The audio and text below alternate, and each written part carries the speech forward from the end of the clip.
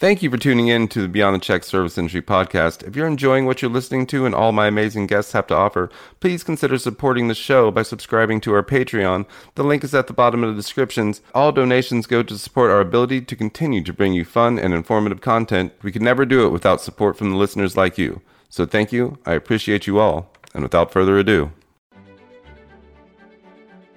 See, the best restaurants I've discovered, they have next to no social media, but that always comes back from my history. Like my dad, the Irish one, he was like, so I'm half Mexican, my dad's white, I'm just going to call it as it is, but he had that mentality. Both my parents traveled the world as Air Force brats, and they were always looking for what was good in town because that was how they assimilated to that city.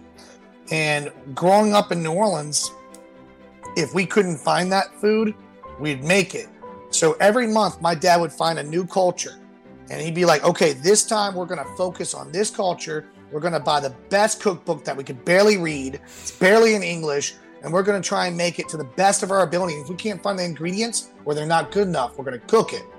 So when I travel to new cities or when I move to a new city, that's how I adapt, is I start looking for the places that people don't always recognize, because I feel like I've eaten so much food in my life that I usually know characteristics, or I can look at the dish and say, ooh, okay, that menudo doesn't have hominy, or it has this, or it has that, or this dish. I mean, I'm always looking for the hidden gem, because those are sometimes the ones I want to be shocked by. Because versus when I look at an Instagram page, which I love, and I help businesses do this, I already know kind of what I'm getting, but I still like that thrill of testing my own ability with my eyes and then tasting it and say, wow, I found something out of this fucking world. And this person, I don't even know if they fucking know it. And sometimes they're watering down their shit because they're trying to make everyone else happy.